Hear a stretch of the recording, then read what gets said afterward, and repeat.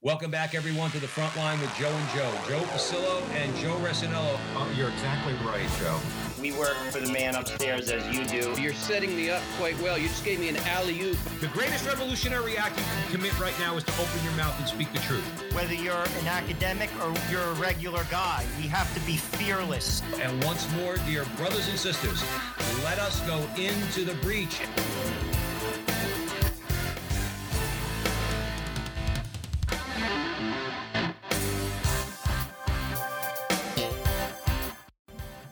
Hello again, everyone, and welcome back to the front line with Joe and Joe. Joe Pasillo, as always, joined by Joe Resinello.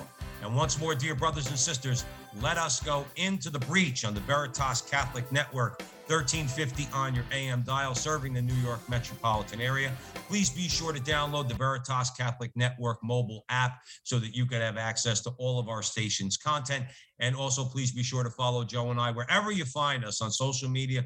We're all over the place, YouTube and Facebook primarily, but now Rumble, Gab. Like, subscribe, share, hit the little bell, do all that fun stuff. And today, we are very pleased and honored to be welcoming back to the show Dr. E. Michael Jones. And for those of you who do not know Dr. Jones, a little bit of an introduction for the Veritas audience. Dr. E. Michael Jones is the founder and managing editor of Culture Wars magazine. He has spent the last 40 years as a prolific writer, having written numerous books, including Slaughter of Cities, Barren Metal, Libido Dominandi, and the Jewish Revolutionary Spirit. We're discussing today his latest work, Logos Rising. And we're going to get into the reasons why this book is so important and why, particularly as Catholics, we need to understand the philosophical underpinnings of our faith. And that's what Dr. Jones does in this book. And you're gonna love the conversation, and you're definitely gonna want to go out and buy the book. So we'll be discussing Logos Rising. Dr. Jones, welcome back to the front line with Joe and Joe. Thank you, Joe. Thank you, Joe. Good to be back. Excellent. Dr. Jones will begin with a prayer because all good things start with a prayer, and this is a good thing. In the name of the Father, Son, Holy Spirit, amen. Remember, O most gracious Virgin Mary, never was it known that anyone who sought your help or sought your intercession was left unaided. Inspired by this confidence, we fly unto you. To you, O Virgin of Virgins, our Mother. To you we come. To you we come, before you we stand, sinful and sorrowful. O Mother of the Word incarnate. Despise our petitions, but in your clemency hear and answer us. Amen. Saint Dominic, pray for us. So, Dr. Jones, we'll get right into it. Again, we're going to be talking about Logos Rising. In your book, you start off with a strong argument against atheism. Particularly, you address the Four Horsemen. For those who don't know who the Four Horsemen are, it's Richard Dawkins, Sam Harris, Daniel Dennett, and the late Christopher Hitchens.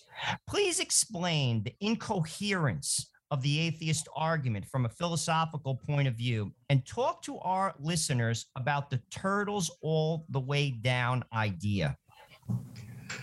Yeah, about 10 years ago, the four atheists were a force to be reckoned with.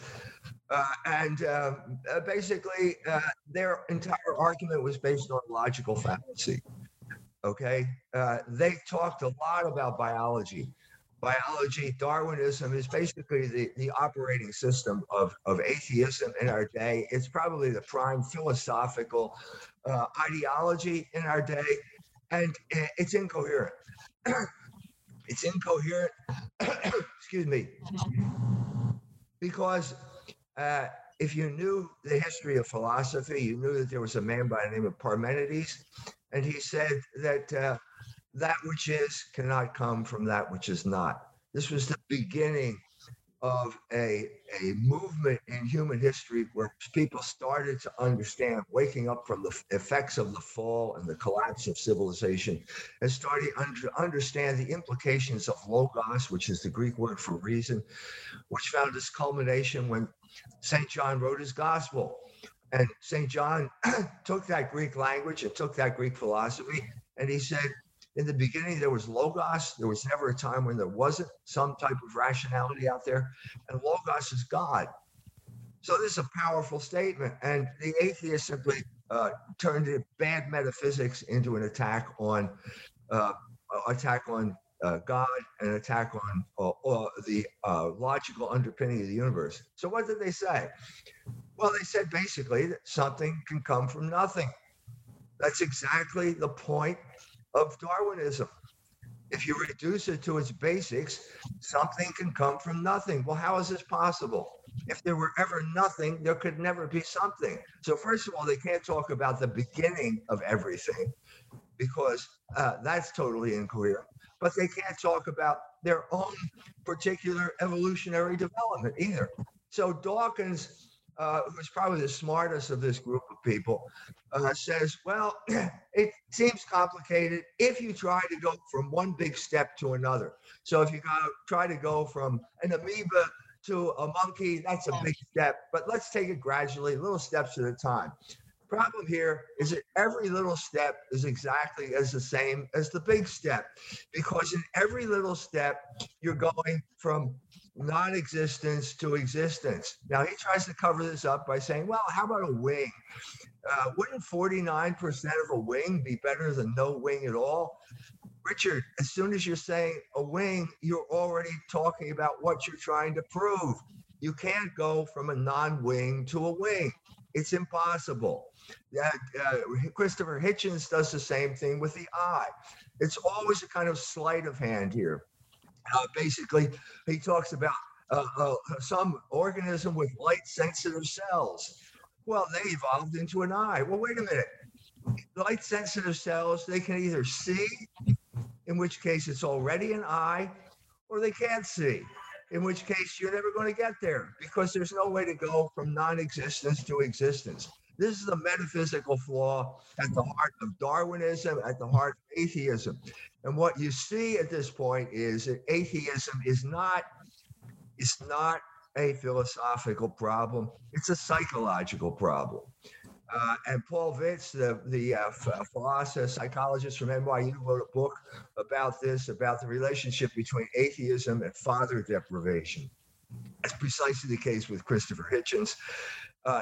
This means that when you're talking with people who are atheists, you have to switch gears and stop talking about philosophy and start talking about psychology and start talking about the problems that led you to that situation. Now, what Dawkins was proposing was, in some sense, what you're talking about with turtles all the way down. You can't have an infinite regress. That's Aristotle said this. So you can't have an infinite number of little changes because each of those little changes goes from non-being to being, and that's impossible. You can't do that. Okay? Aristotle figured this out. He said, how do you go from non-being to being? Well, they are in potentia. It's in potential. So obviously there is change. Parmenides couldn't explain change, but Aristotle said, because look, the acorn has the oak in potentia in there. It's already there. And so that solves the whole problem with change that Parmenides could not solve. The problem with atheism is that it's bad philosophy, and the whole point of Logos Rising is to reintroduce a whole generation of people, probably two generations, who never got philosophy courses in college, who nobody understands this anymore. And when nobody understands this, the bullies take over. And that's, we're talking about people like the four atheists there. Let's just get into something you just touched on. Why do you think modern philosophy has taken this route? I mean, you were in academia. Joe and I went to Catholic schools. I had to take 6 credits of philosophy core in a Catholic school. Why has philosophy taken this road? Well, it's very simple. You have to go to Notre Dame University to figure this out. So there's a long history in the book. Logos makes a rebound in 1879 with the resurgence of Thomism. Pope Leo XIII issues his encyclical Aeterni Patris, which makes Thomism the official philosophy of the Catholic Church. Notre Dame University adopted that document in 1953 and made Thomism the official philosophy of Notre Dame University, tried to position itself as the premier Catholic university in the United States because of that fact. Come here, you'll get a great training in philosophy. Well, there are problems. Okay, it's not easy to do this. A lot of it was superficial. A lot of it was simply manuals rather than getting to the actual text. A lot of bad teaching. But the real reason was basically two men, Theodore Hesburgh and Ernest McMullen, the Irish physicist he hired to run the philosophy department, and they decided that they were going to kill Thomism. This was one of the great rebirths of Logos in history, beginning with Aeterne Patris. Aeterne Patris caught on in France with Jacques Maritain, Etienne Gilson, and Garrigou-Lagrange, Father Garrigou-Lagrange. Gilson and Maritain came to America. They saw America as the great hope for the resurgence of philosophy.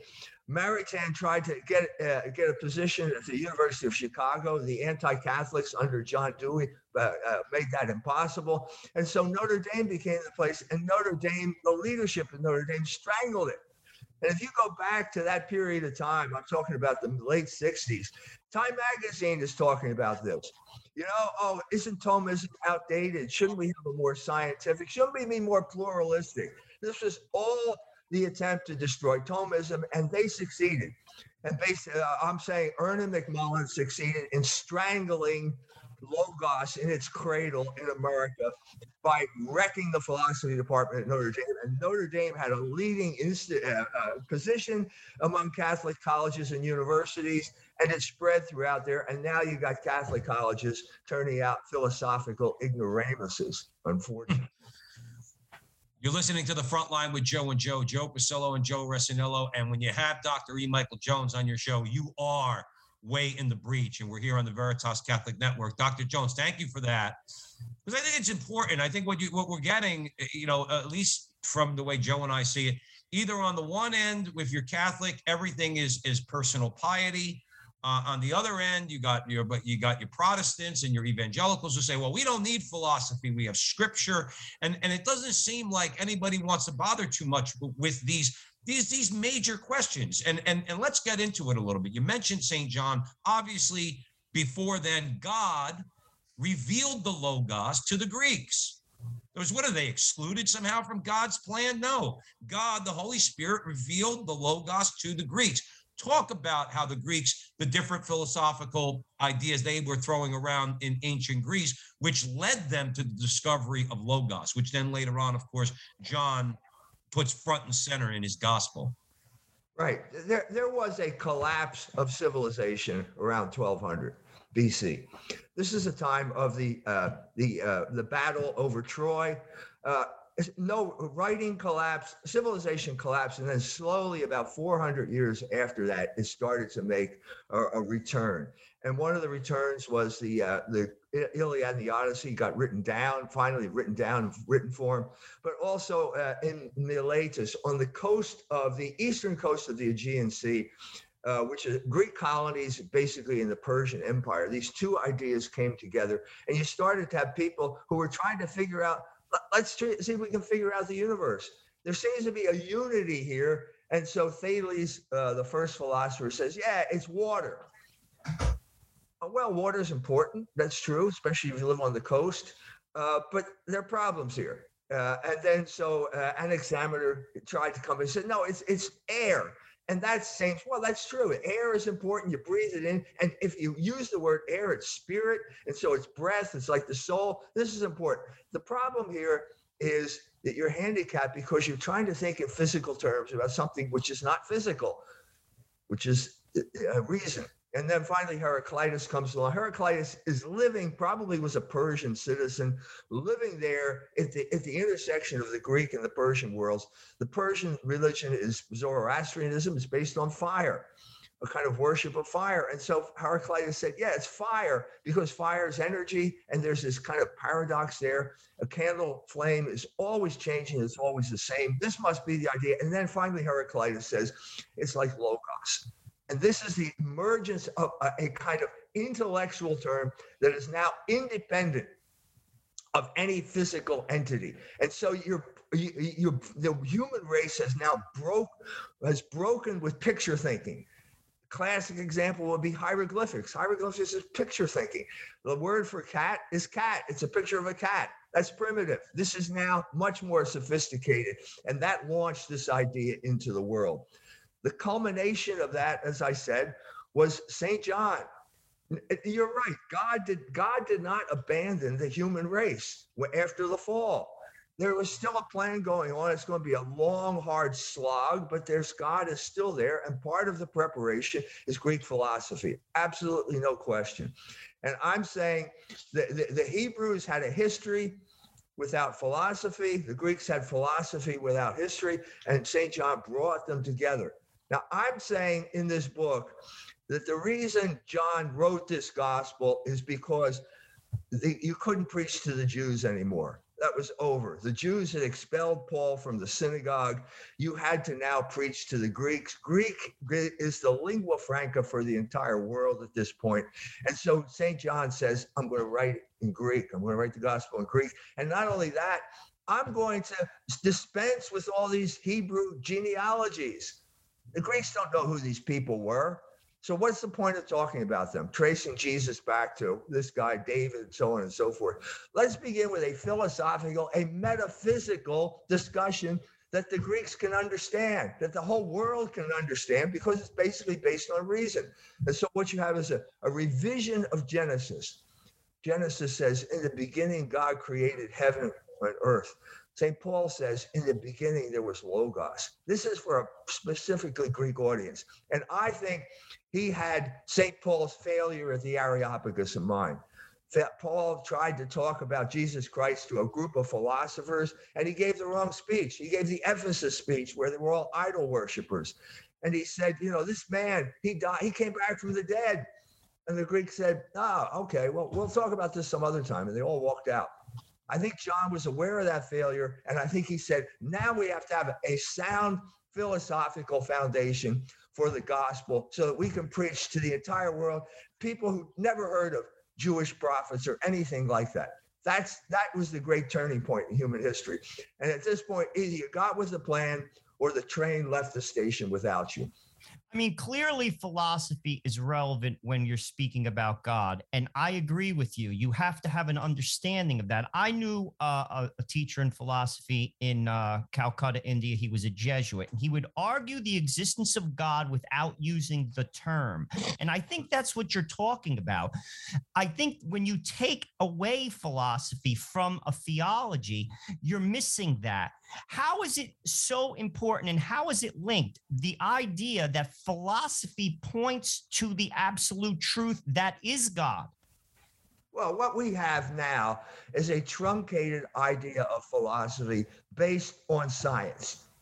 It's called positivism, whatever you want to call it. But basically, they're saying the physical sciences became so powerful in the 19th century that basically everyone said, well, we have to model everything we do on physics.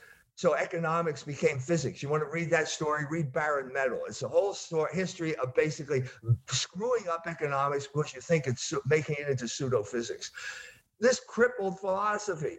If you talk Aristotle, when he talks about metaphysics, he calls it first philosophy, and he calls it theology, because in metaphysics, you talk about God.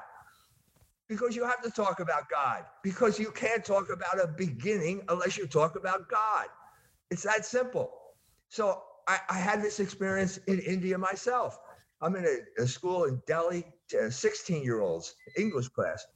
Hindu boy stands up and he says, can you prove the existence of God?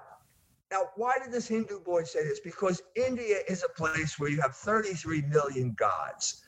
And that doesn't make any sense. And you can talk to any kid there, and he will basically admit that doesn't make any sense. You can't have 33 million gods. And so he wants to know, can you bring science and religion together? Well, yeah, you can with philosophy, because in India, you don't have it. I went from the temple of Ganesh, where the chubby little guy with the elephant stand in line, and you offer him some type of thing, offering, and then they give you something back, and you whisper your prayers into a big silver mouse, and that silver mouse runs off to Krishna, and then you get what you want. And I went from there to the Nehru Science Center. same city. Okay, and there's you're waiting to get in, and there's a mural of the history of the universe. Okay, guess what the beginning of the history of the universe is? Atoms formed. Well, wait a minute, atoms formed? You mean happened? This is not an explanation. And so you got these poor Indians with a completely irrational religion and a completely irrational science when it comes to metaphysics. Well, that's not going to be nourishing to anybody. So I had to prove the existence of God to this kid. I said, nothing comes from nothing. There is something. Therefore, there was never nothing. This something cannot bring itself into existence because to do that, it would have to exist before it existed. Therefore, something else brought it into existence, and that something is what all men call God. Now, you want to talk about the stupidest statement in the history of philosophy? It was made by one of those four atheists, the only philosopher among the groups, Daniel Dennett, who said, the universe created itself out of nothing or something very small. That has got to be the stupidest statement that anyone ever made about anything philosophical. The universe cannot bring itself into existence because it would have to exist before it existed. That's impossible. So now that we've cleared that out of the way, we can talk about the fact that metaphysics talks about God in a way that is mandatory for every rational creature. It's mandatory to believe in God. Otherwise, you're a fool. You cannot have a universe without God. Now, it's not mandatory to believe that Jesus Christ rose from the dead. You accept that by faith. But this is a big step in the right direction. And I am making progress in India because you've got over 1.5 billion people in a completely confused state. So an Indian comes to me and over the internet, I said, there's no logos in India. Well, what do you mean by that? I said, look at your cosmology. The earth is a semicircle. It's sitting on 4 elephants and the elephant's standing on a turtle. I said, what's the turtle standing on? Well, he couldn't answer that question. There is an answer on the internet. It's called turtles all the way down, but that's the infinite regress that we already talked about. That's impossible. Okay. Because he couldn't answer that, he became a Catholic. Now this is big. This is a big breakthrough. Saint Francis Xavier went to India. After 6 months, he threw up his hands and said, this is impossible. Nobody can talk to these people. And he went to Japan because at least you could talk to the Japanese because they understood something about the universe. This is significant. This is a way of talking to people all over the world about the most fundamental issue we all face, namely the relationship between God and creation. You know something, you said something very interesting. Something can't come from nothing. And that Indian gentleman was honest with himself, and he clearly came to the realization that something came from God. Clearly, people rationalize this, particularly very smart people, because it's something that we can't completely understand. It's a mystery. God is a mystery, even to the smartest people. Talk a little bit about that. Like, I think a very funny statement. A friend of mine once said, if you can't lie to yourself, who could you lie to? And ultimately, it comes down to that. The atheist, lies to himself because what you just said is completely linear and logical. How could you not conclude that something has to come from something, and that something is God? Well, you're talking about the wrong book right now. You want to know why people are atheists? Read Degenerate Moderns. Because in the intellectual life, there are 2 choices. Either you conform your desires to the truth or you conform the truth to your desires. And so it was Aldous Huxley and Ends and Means who talked about the reason all my friends are communists is because Marxism allows you to have sex with anybody you want because there's no meaning in the world. That's the reason. It all comes down to that. You have a desire and you want to fulfill that desire. You know it's wrong. And so therefore, you're going to question the whole order of the universe in order to make sure that you can do what you want to do. Now, this is not just personal biographies of modern figures. Wilhelm Schmidt, the great divine word anthropologist, said that all primitive cultures are monotheistic. The polytheism is a sign of decadence. It always comes in later. Why is there polytheism? Well, because you want to do something and you know God doesn't want you to do it. So, okay, I really have this desire to sleep with my neighbor's wife. Well, I can't pray to God for that. Well, maybe I can pray to someone else. And at this point, you have polytheism because you're praying to demons. That's what you're praying to. And so you have a whole demon-based culture. And I'm not trying to argue against the faith of these primitive people. I'm not trying to say that, because they probably don't understand what they're doing. They came into, if you're talking about India, this came into existence millennia ago. I mean, we're talking about a long time ago here.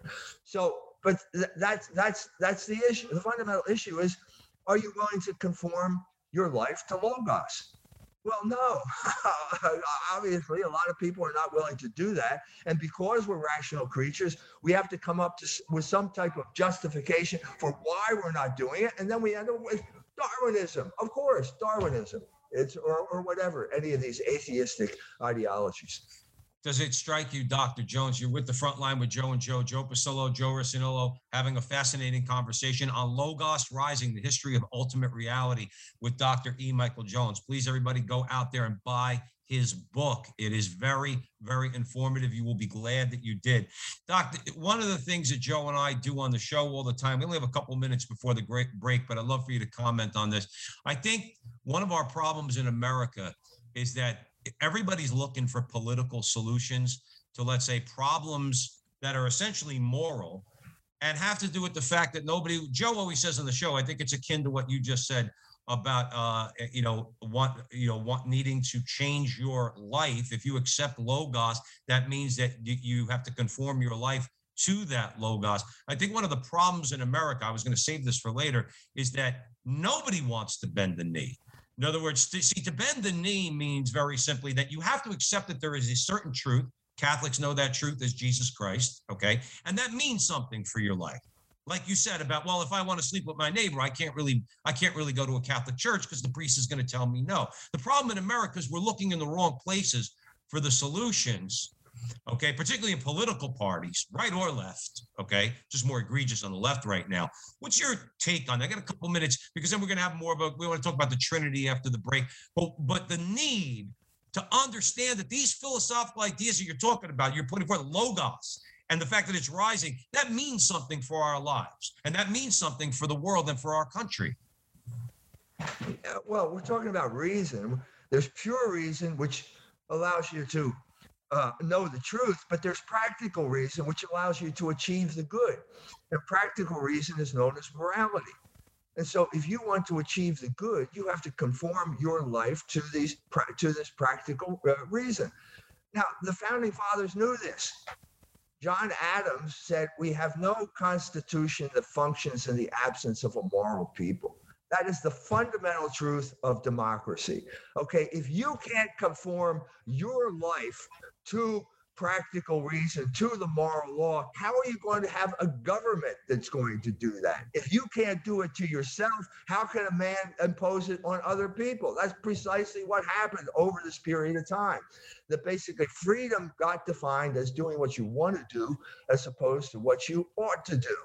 And this fundamental ambiguity was there at the beginning, and it got worse and worse over this period of time. It's that simple. Okay, license became the substitute for freedom. Right, and that's unfortunately one of our constant themes on the show all the time at the front line with Joe and Joe, Dr. Jones, is this perverted concept of freedom, which is not true freedom, has become an idol in and of itself. So you get, let's say, for argument's sake, I heard you mention in an interview recently about traditional Latin mass going Catholics that don't want to hear anything about the social compendium of the Catholic Church. It's a perfect example of how, like, in other words, it's always on certain things people don't want to bend the knee. So on the right, it's economics. I don't want to hear what the Catholic Church has to say about economics. On the left, it's about sexual immorality or morality. Okay, nobody seems to want to hear it, and that's why we're glad that you came on the show. We're going to have to take a break real quick, but we're talking about Logos Rising. Dr. E. Michael Jones has written a 900-page book that you got to go out there and you have to buy and you have to absorb. You have to read these concepts. It's important for us as Catholics, okay, to understand this. So we're going to come back. We're at the Veritas Catholic Radio Network, 1350 on your AM dial, serving the New York metropolitan area. We'll mention it again before the end of the show. Remember, the book is Logos Rising, A History of Ultimate Reality. Real quick, Dr. Jones, folks can buy the book where? Go to fidelitypress.org. fidelitypress.org. Don't go to Amazon. Go to fidelitypress.org, and you'll be able to buy the book. Right there. Excellent. Culturewars.com. Culturewars.com. Yes. Both sites will take you to this book. Excellent. And I also highly recommend Culture Wars magazine. You should subscribe to it. I do. I think you should. Hang on. We'll be right back at the Veritas Catholic Radio Network. Hey, you know about our Veritas shows, right? All 5? It starts every Sunday at 5 p.m. with The Frontline with Joe and Joe. Their guests include the biggest names in the Catholic world, and Joe and Joe talk to them from the perspective of the everyday Catholic. Every Wednesday at noon, you can catch Let Me Be Frank. This is your chance to hear Bishop Frank Caggiano talk about spirituality, church news, and fun stories from his Brooklyn childhood and his life. Thursday nights at 8 o'clock. That's when you can hear It's Not That Late with Liv Harrison. It's a late-night show on Catholic radio, and Liv mixes faith with humor, games, and dynamic interviews. There's a double dose of shows on Friday. First, at noon, it's Restless. It's 4 millennials talking about, well, life as millennials in today's crazy world. Yes, it's possible to be young and Catholic. Then, at 12:30 on Fridays, you can hear The Focus on Veritas, where Peter Sonsky puts the focus on good works and the good people doing those works. Those are the 5 Veritas shows, and there's more on the way. Stay up to date at veritascatholic.com or on the mobile app.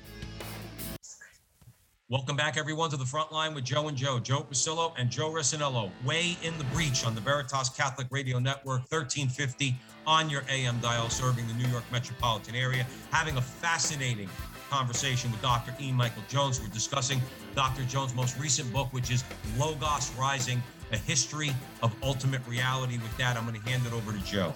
Dr. Jones, everyone says in basically the modern dialogue that the idea that science is opposed to religion, and that clearly is a fallacy and a mistake. I mean, we talked a little bit about the Gospel of John, and he establishes in it the Trinity. I know this is a very big question. Augustine wrestled with it.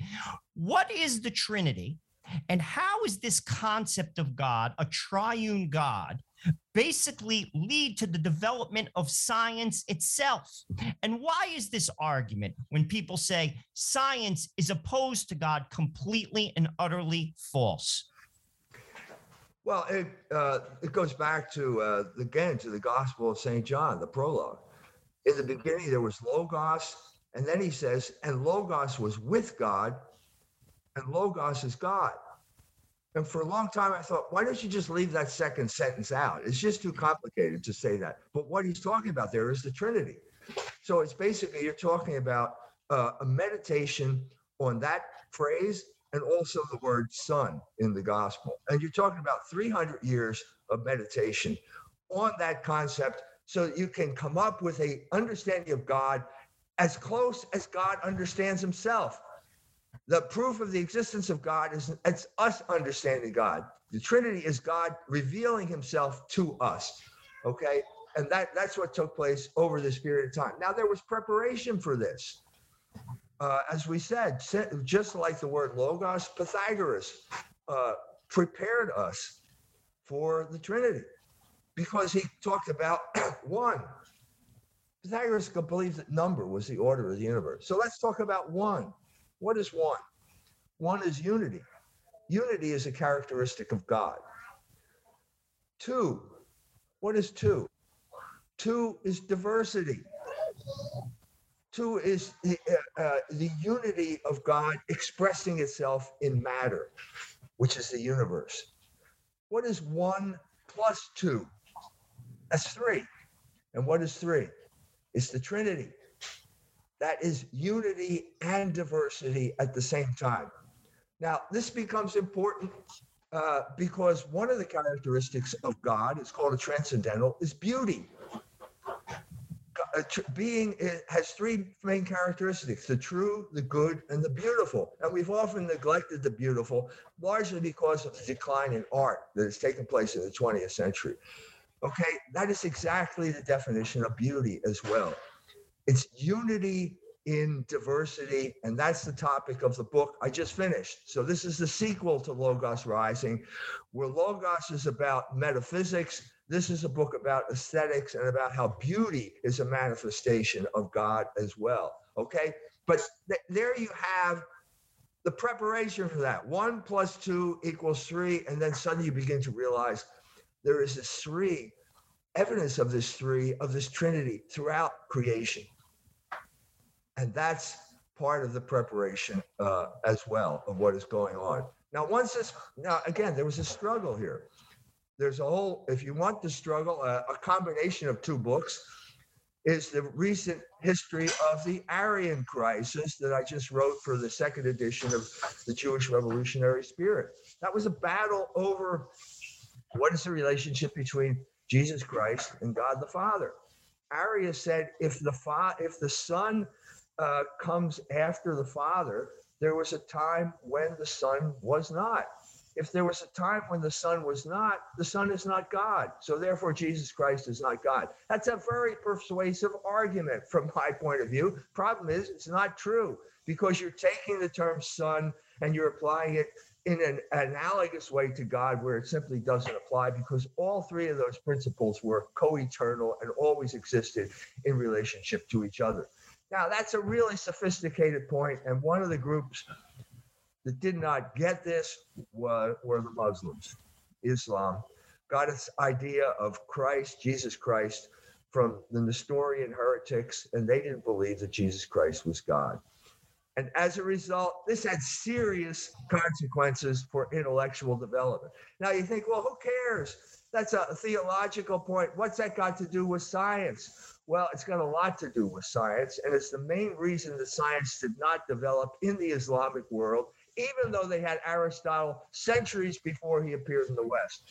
Because the Son is God, the incarnation has a special type of meaning. It means that God is suffused throughout the universe. It means that the universe is a manifestation of God, and that brings about secondary causality.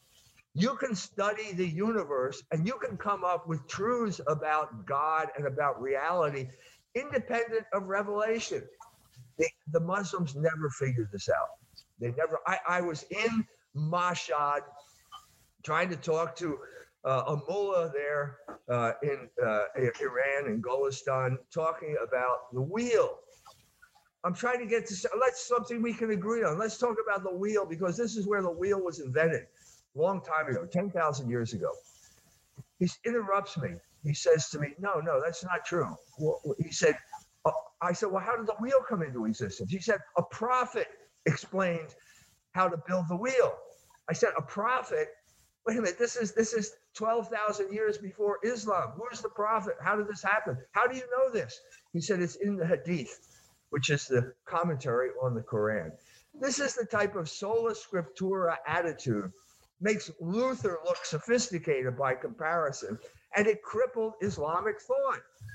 So you ended up with Averroes, who simply said, Aristotle says the world is eternal. The Quran says it was created, because obviously Quran is based on Genesis.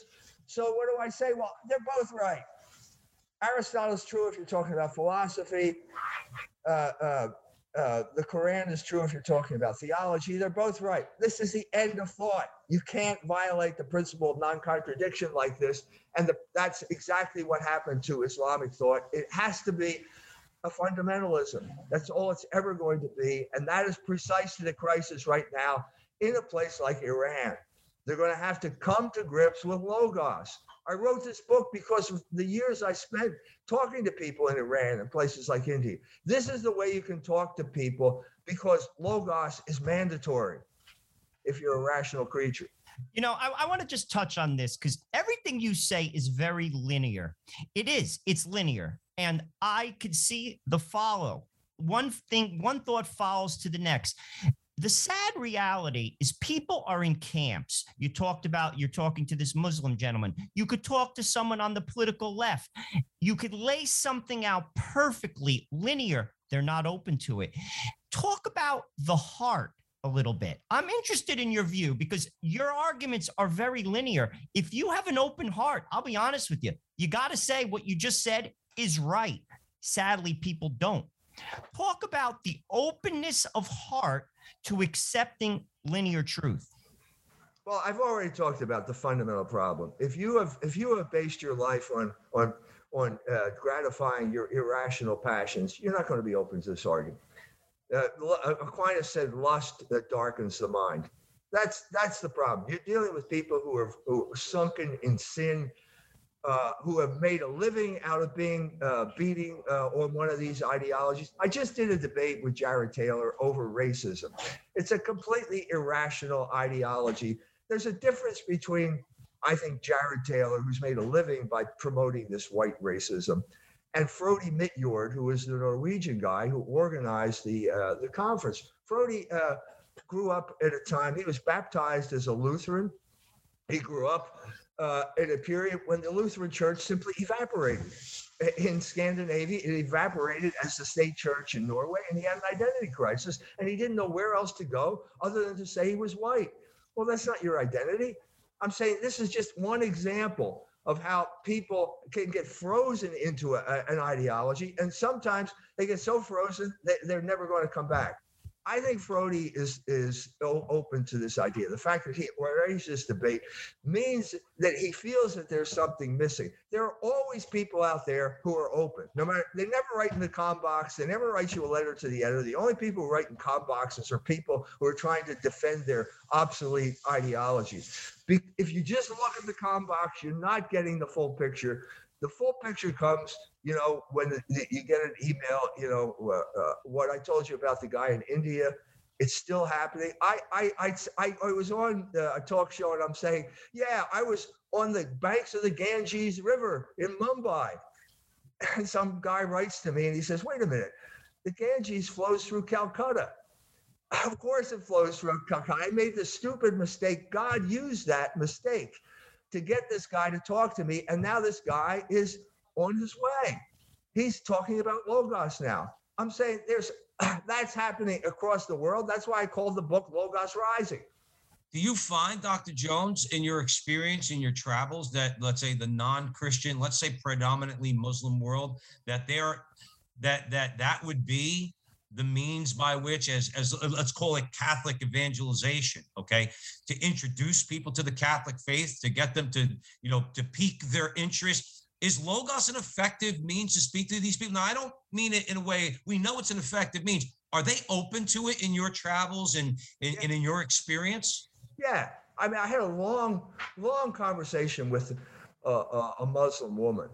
And in the beginning, I said, look, I do not want to engage in Catholic Muslim dialogue. I said, I'm interested in unprotected intercourse. That's it. We'll just talk. We'll just be honest with each other. And this is the way this progressed for years. I learned a lot from her. I think she learned a lot from me. And, she said at a certain point, she said, yeah, I agree with what you said about Logos.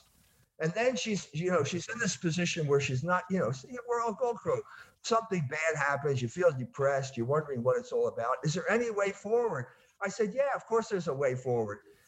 It's called the Catholic faith. If you're asking me, I'm going to tell you. I'm not going to deny this truth to you. So she says, well, what do I have to do? And I said, well, you have to get baptized. And she flies into a rage. She's enraged at this. What's that got to do with Logos? You mean pouring some water on my forehead is going to change anything? Well, yeah. What I'm trying to say here is there's a gap. There's always going to be a gap. And you can persuade people on Logos on purely rational grounds. But when they say, what must I do to be saved? You have to switch into another mode because you can't be saved simply by professing Logos. You have to accept the Logos incarnate. Now, St. John made that transition as smooth as possible. It's really smooth, but it's still a transition, and there's no way to get around it. All right. Well, thank you for that. Dr. E. Michael Jones is joining us here at the front line with Joe and Joe. Joe Pasillo and Joe Rossinello, and we are way in the breach. We recommend Dr. Jones's book, which we are discussing today, Logos Rising, The History of Ultimate Reality. Joe, we probably, because we always want to give Dr. Jones a chance to really flesh out some of these questions, and an hour, quite frankly, is just not long enough with Dr. E. Michael Jones. However, I definitely would like, Joe, if it's okay with you, to get to Luther. Absolutely. And definitely, if we could, which we did not the last time, maybe if we could get to the 19th century and talk a little bit about Nietzsche and the collapse of German idealism. So I'm going to hand it over to Joe, Dr. Jones. Well, clearly, I mean, as far as Christianity goes, Luther caused a lot of trouble, and it's a significant break. Luther had some issues. Many of those issues were legitimate, clearly. The 95 Theses, he put them on the door of the church. But what is the problem with basically, I guess, his disdain for reason, his theology? Let's talk about like the root problem of Luther's theology. And what was his doctrine of the enslaved will? Okay, the main problem in the Middle Ages is the collapse of Thomism and its replacement with nominalism. William of Ockham was an English monk. He was on the lam from one bishop after another. He ended up in Munich in 1354. Bad time to show up in Munich because he's there at the same time as the Black Death, and he dies of the Black Death. I was in the Franciscan monastery. I had dinner in the Franciscan monastery where he died. It wasn't a very appetizing thought, but that's the way. But anyway, so what did William Ockham say? Well, there are no universals. Universals are all categories of the mind, which means all we're doing is projecting our understanding onto God, who is completely unknowable. Well, this is Islam. This is the return. This is Islam taking over Catholic philosophy. And as I mentioned, Ockham had huge influence in Germany. And one of the people that was schooled under his tutelage, the school, was Martin Luther, who was there was a philosophy. The grounds had been prepared philosophically because now God is unknowable. And so all you can have is personal devotion, but no metaphysics. Well, that's not going to last. And that's what you ended up with Luther. Now, it's compounded by the fact that Luther was a guy who could never control his passions. He was a violent guy. He probably ended up in a monastery because he killed somebody. He drank a lot. He did not say his prayers. And then when he broke with the church and they stuck him in the Wartburg, the Reformation is a looting operation. The princes ran it. Martin Luther didn't. They kidnapped him, put him in the Wartburg, told him to translate the Bible into German. And now he's subjected to severe sexual temptation.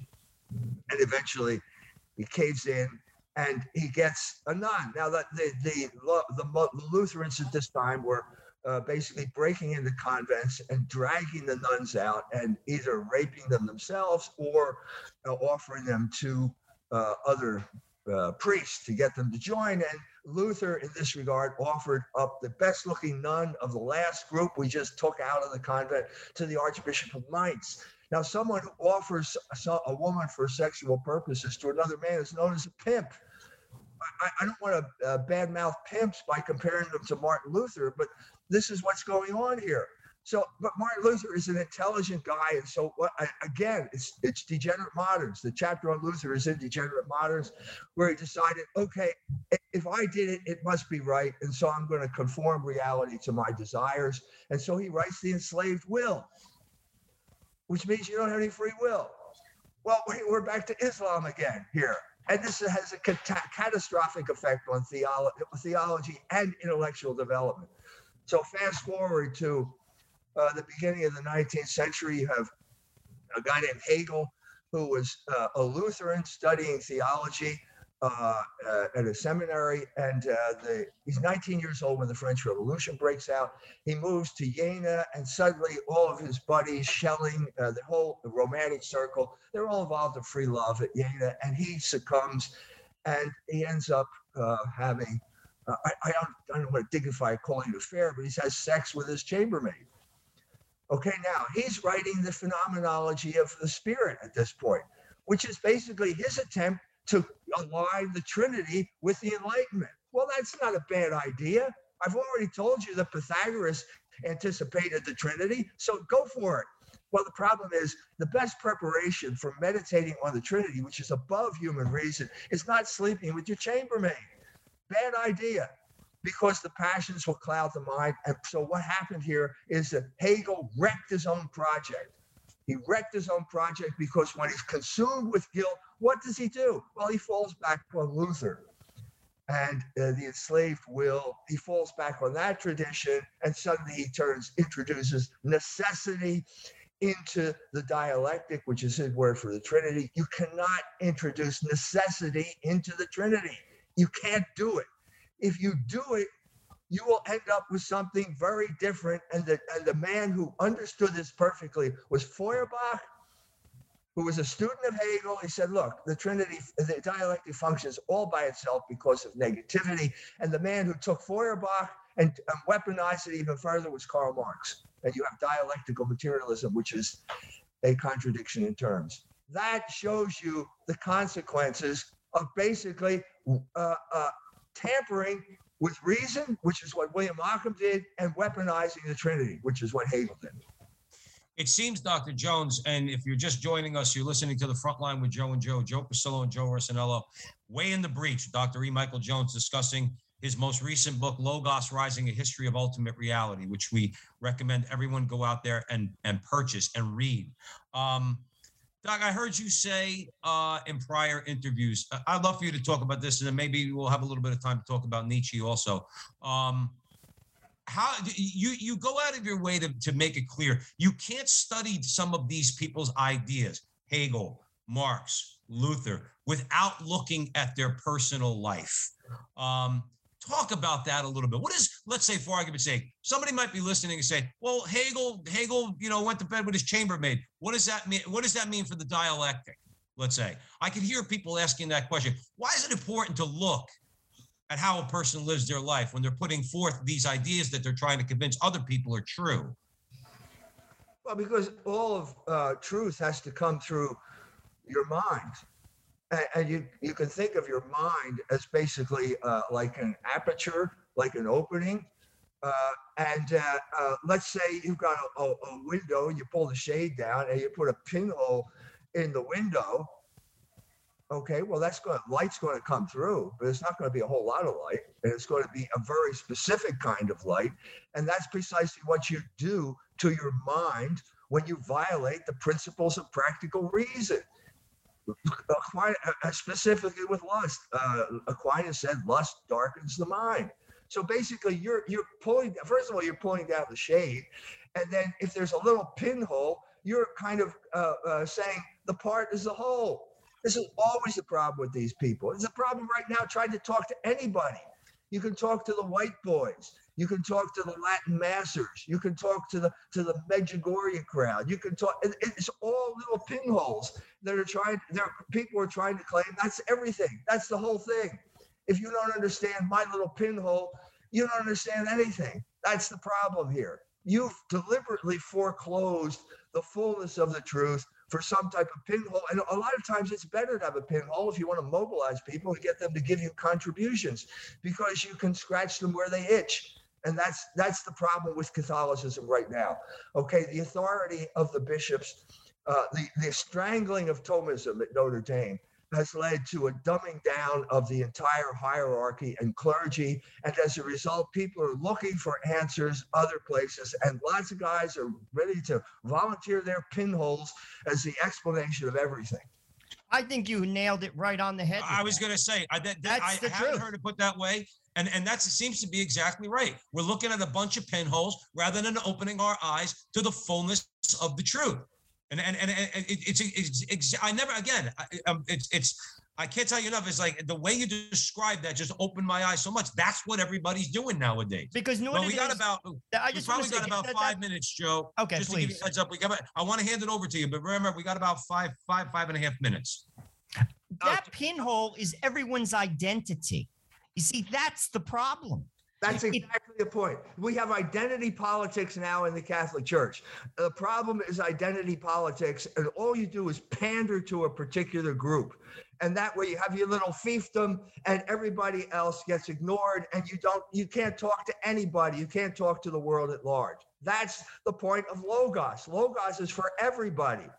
It's not just for Hindus. It's not just for Latin massers. It's for, let's have a conversation with the entire world. That's the situation we're in right now. We have the internet, we have English language, and suddenly we have to say something more than how much does it cost, and I'll buy 3 of them. We have to have a more sophisticated vocabulary, and that's what I try to provide in this book.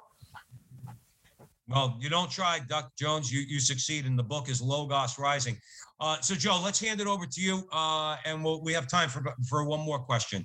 Let's talk a little bit about Nietzsche. Briefly, describe the collapse of German idealism. A lot of times atheists point to Nietzsche. He's like their hero. Let's break that down a little bit. Yeah, well, Hegel died in 1830, Goethe died in 1831, and the grand narrative collapsed. Hegel was nothing if he's not the grand narrative. It was the culmination of German idealism. Schelling lived for another 20 years, but he just got lost in pantheism. And so as a result, you have the collapse of the grand historical narrative, the grand philosophical narrative, the guy who's going to explain everything to you.